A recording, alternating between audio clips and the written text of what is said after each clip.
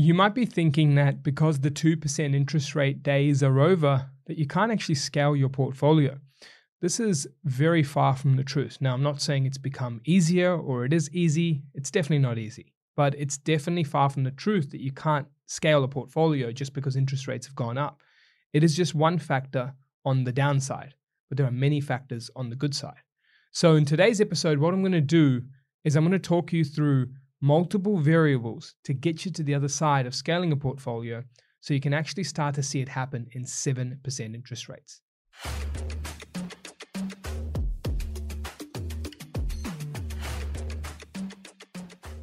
Now, if you like content like this today, or if you've enjoyed anything else on this channel or podcast, please do click the like, subscribe button and drop a comment as well for any other ideas that you might have. And if you've really been enjoying it, please do leave us a review. So back to this particular topic. How do you scale in 7% interest rate times? Firstly, let's talk about the topic of interest rates. In a chart with trading economics, we've actually reviewed two components and I've overlaid it with price data. First was interest rates that have been going up. And then secondly was price data to follow. Now, obviously, when you're thinking of interest rates, you go, no, not good. Going up equals tough repayment times. Prices therefore must go down because repayments are getting tougher.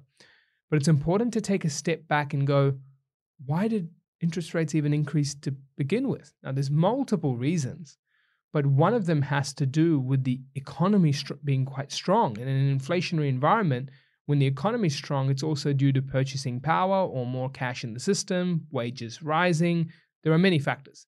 But the fact here is that when an economy is strong, unemployment's low, jobs are high, confidence is high. It's not always that these factors come into play perfectly, but majority of the times, those things are there or present.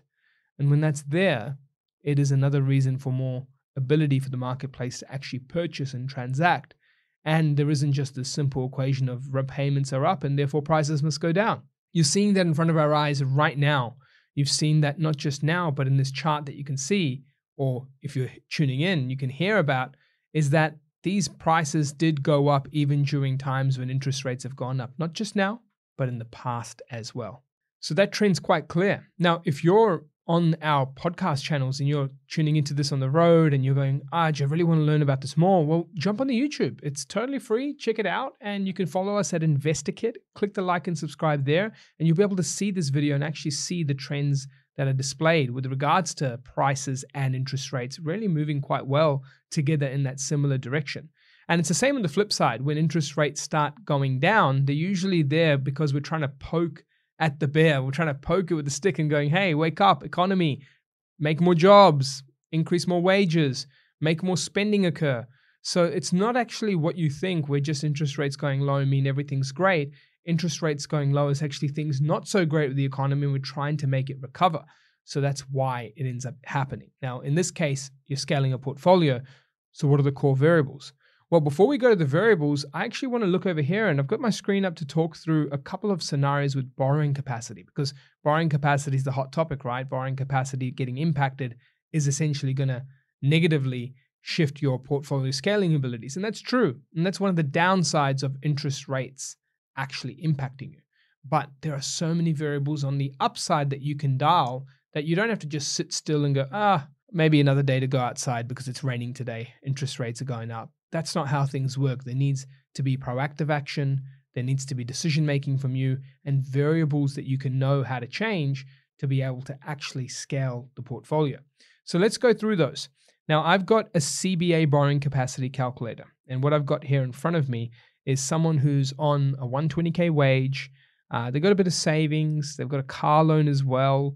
And they're actually making car loan repayments, still paying rent, so the old rent vestor. And they've got a property already, which is renting for $500 a week or $2,000 a month.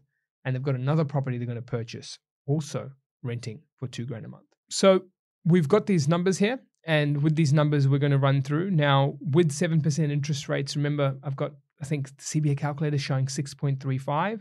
Remember, you're going to have different banks. And some banks will have you at 7.2, 7.3, some at 6.5. But 7 is just that midpoint we're taking for the sake of this conversation. So what we've done is input all those calculations, and the borrowing capacity is not looking pretty with CBA. It's at about 148K remaining. So you'd go, hey, Arjun, that person's got one property. They can't do any more. They're not going to get that second property. Well, let's start going through the variables. I think the first variable glaring at me outside of the person's situation is CBA ain't the only bank. It's not the only place. There are going to be other banks that you can go to unlock a wave of borrowing capacity. And I'm not saying a small amount like 50K or 100K. I'm talking hundreds of thousands of dollars just by someone viewing your situation differently. So here's the old broker versus bank thing. You need to consider brokers when you're in a scaling environment because it's about the bank that gets brought to you, not you being brought to the bank that you work with. Very interesting and key thing to remember because you don't go to a bank and they offer you multiple other bank solutions. That's what brokers do. So now we go to the next part. Remember that car loan that you had? How about try getting rid of that? Let's see the impact it does there. So I'm going to this car loan, $600-700 a month repayment. So if I get rid of that and make it zero, we've gone to $244K in borrowing capacity. So immediately an extra $100K, right? Now we're not buying a property just because of that extra $100K because we're at $244, but $100K is a huge number.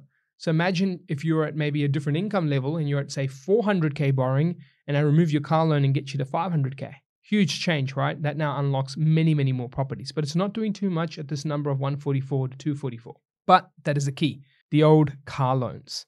Fun fact, I haven't had a car loan in forever. I think the last car loan I had was like 2018, which was five years ago now. And then in 2019, 2020, I actually ended up having my dad, I think it was maybe this COVID thing when everyone was doing weird stuff and just doing random things. And I essentially decided to get a car that cost me $1,000, right? So a car for $1,000 was because my dad's a mechanic and sometimes people just leave their cars behind when they don't want to fix it if they think it's just too much work. And I think someone did that. They're like, nah, can't be bothered, just going to leave this behind. So my dad spent maybe a couple of grand, two max, maybe 1 to 2 fixing it. So Mitsubishi Pajero 2002, that was fun. Except what wasn't fun is the steering wheel would you kind of feel like you're about to roll over every time you do a too sharp of a turn. But overall, you could look at that as fun if you want to. But I guess for me, that wasn't too fun. But I definitely kept going at it until something wore out or until it broke and eventually gave up. And it lasted a few good years. Now, what that did for me is that actually did multiple things. Firstly, it's clear over here. It saved me 100, maybe 200K in borrowing capacity from a perspective of scaling. But the second thing is once you apply decisions like that in one area of your life, do you think that you'd probably start applying that to the rest of them? Because guess what? When I was in that $1,000 car, I wasn't wearing a 3-piece suit. So I think when you're in that $1,000 Mitsubishi Pajero, you'd probably see me with my shorts and shirt. And to be honest, there were nothing but Kmart shirts the whole time. So I think the key thing there is that it was habits that flowed through many parts of my life. And that allowed me to focus on what was really important, which was wealth building and building the business, building things to help our clients. And so during that same time, I ended up growing my wealth pretty substantially. In fact, in 2021 alone, I picked up 5 properties going into 2022. And in 2021, I picked up another 2. So it just shows you that during that same time, I was actively making wealth-based decisions and spending money, but I just wasn't spending it on things like car loans because I had $1,000 cars and wasn't spending them on a lot of clothes either because I had, 4 for $60 shirts or something like that. Probably even cheaper to think about it. Those are good Kmart shirts, by the way. So we're now going to go to the next borrowing capacity impactor, and that is the biggest one in my opinion. And this is increasing your personal income. So a quick story on personal income increase. At 18, my first job, I think it was 38K or 42K, but that was my first full-time job in terms of working as a bank teller at CBA, and that was the first bit of money I was making.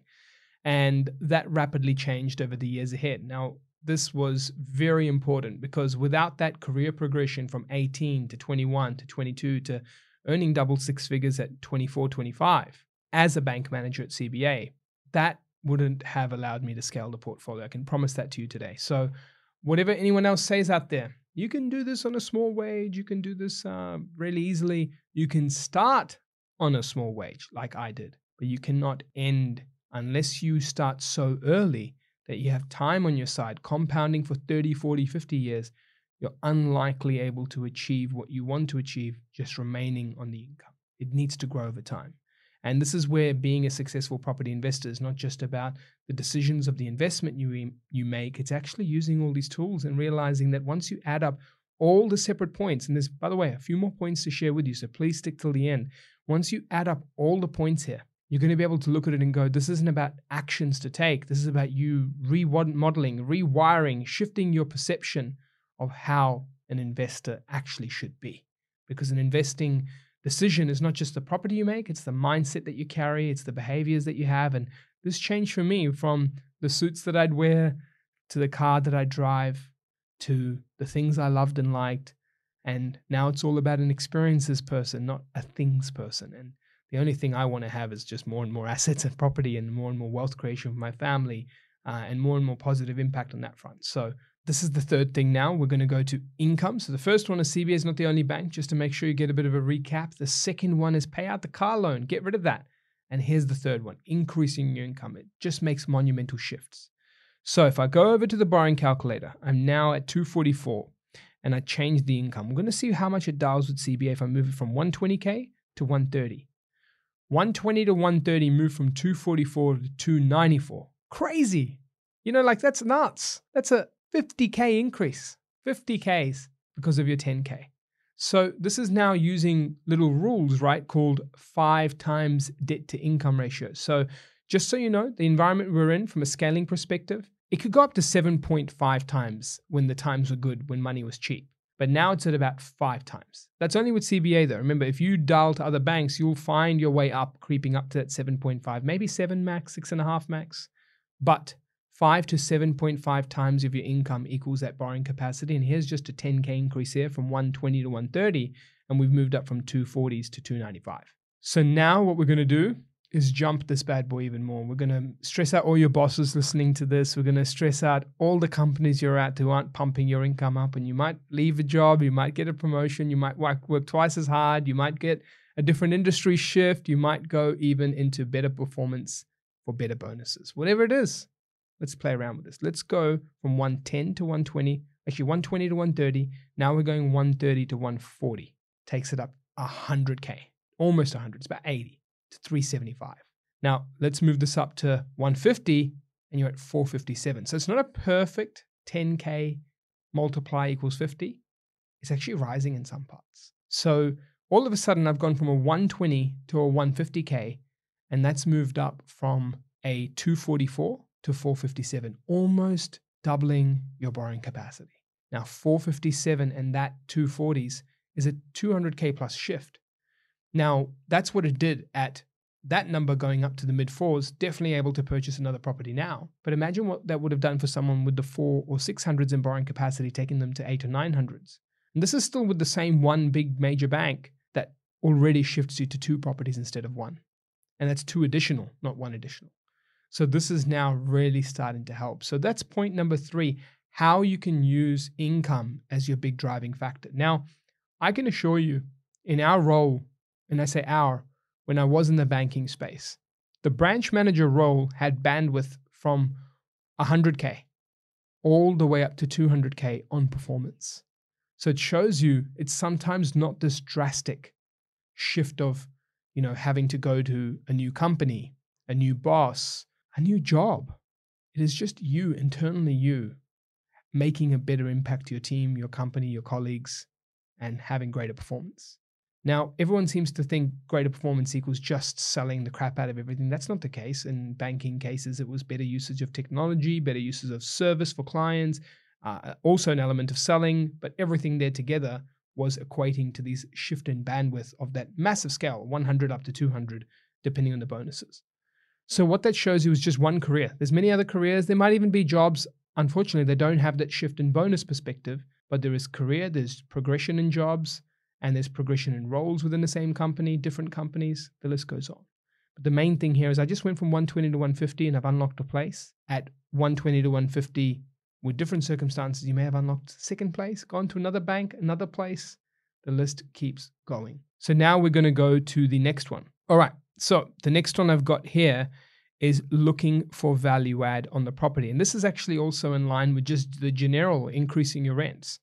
So this scenario is actually pretty powerful. I have seen massive changes. In my own portfolio, I spent 130 grand to 150, depending on, I guess how long you take that project, because some of it was 130 for the main stuff, then I did 10 and 20 stuff a little bit after. But my rents moved on my unit block in Tasmania from about 650, 700 to $1,200 in rent. Now, imagine you're getting that in isolation. By isolation, I mean move the purchase price aside, move the current rent of $1,200, and just look at the variance. So the variance was an expenditure of 130, and the variance was a rent increase from 700 to 1,200 roughly, which is 500. So imagine getting a property for 130K that rents for 500 a week. That is unreal. So that shift alone is massive. So that can happen from renovations, and that could happen from even just increasing rents because the market allows you to. And so there's two aspects here. Now, we'll play around with both. So I'm at 457 now with no car loan and a pay rise to 150, or increases in income. If I increase my expected rental income, actually we'll stick with the current. We'll increase the current rental income from $2,000 a month to $2,500 a month. And suddenly that now moves to 470, 1.3K. And then if I move and that was just through market increases, by the way. Now, if I do it from $2,000 a month to $3,000 a month in rent, that now moves it up to 515K. Every little thing matters. There's these dial shifters. But as you can see, rent is not as much of a dial shifter as your income. That's a clear given right now. Now, if you're wondering why the rents aren't increasing the borrowing capacity the same way as your income does, because there's many variables to rent and the banks want to be a little bit more conservative. The first thing they'd like to do is actually do what's called shading. So shading means that, hey, if you're receiving $100 of the rent, we're going to assume an 80% rate, which is shading out 20%. So that means that if you're receiving a $100 increase, they're only counting it as $80 increase because you don't truly get the whole 100. There could be vacancies, maintenance, council, there could be increases in bills or increases in management bills. All these things coming together make that difference. And so as a result, you're not getting the rent all the time due to these factors is why the banks are suddenly deciding that, hey, we'll make that shading down to 80%. Now, the other thing is that sometimes the $100 a week or $200 a week can sound and feel like a big thing on the actual, rental increase parts, but it's $400 a month, which is $4 or $5 grand a year. So when you're suddenly at that number, that's not as much of an increase as a 10 grand pay rise that's not actually shaded. So that's the core factors in that rent part. So I've given you rent in two factors. I've given you one is basically just increasing on the market dynamics. And then the other part is actually increasing it on the aspects of value add for your property. Now, there are other factors here that we still haven't even gone through. And this is more like strategies around the holding of your assets. Things like trusts and using them. Things like the type of yields you have on your property. Imagine the new property now, which I might throw in, is not only the existing property that's increasing, but the new property will take that up to $3 grand a rent instead of 2. And now you're at 603 borrowing capacity. Right? So there's these new rent factors, the current rent factors, the vehicle you buy, the type of property you buy, the bank you go to, and then the ones that I've gone through here today, which are around your income, which are around removing certain car loans. And then if you take a step back, what you've done is two parts. You've rewired your brain to think of how you can actually live a life that allows you to focus on these wealth building long-term activities. Number two is you're rewiring yourself to be way more solution focused than just problem focused. One of my mentors talks to me about being a problem genius, just great at finding and talking about problems, just geniuses in that space. You don't want to be a problem genius. You want to be a solutions genius, someone who comes up with these solutions. So let's jot them out. It's the lifestyle you live and how you look at what you bring to the table from what you can change in your own household. It's the shifts in your income and your drive towards greater career growth and income growth. It's realizing that there's not only one bank. It's realizing that your rents can change for both the future properties you purchase and the current ones through strategic renovations or just your current rents increasing over time. And it's even realizing that there are different vehicles to buy assets in, different types of assets to buy. And lastly, not all the buying needs to happen overnight. Scaling a portfolio isn't about doing it all at once. It's about having the ability to do it, taking it to more and further heights than others may have thought possible, and doing it to better your future. So it doesn't have to happen immediately. But these are all the drivers. And all of a sudden, we started this conversation with 140K of borrowing capacity roughly. And now we're sitting here with 600K plus. That too with only one bank, one asset, With more assets comes more borrowing. Not fully more borrowing, but still more borrowing at some point. All of this together just shows that it's possible to make changes to build your wealth and scale a portfolio. Whether interest rates are today at 6, 7, 5, 4, 3, all those are just one factor. The other factors, as you can see, outweigh that. That is a core part for interest rates and scaling during this time. There are many more pieces that happen here behind the scenes beyond these that can take you even further, but these are the first steps to really apply, and we'll go into more in future episodes. And look, if you're liking episodes like this, and if you feel like, hey, I want more content like this, I want to scale my borrowing capacity from 150 to 600, from one property to 2 to 3 to 4, well, hey, click like. It's totally free to tune into conversations like this. Click subscribe on our YouTube page. I'm putting up videos like this regularly. Please check that out and tune into more content like this.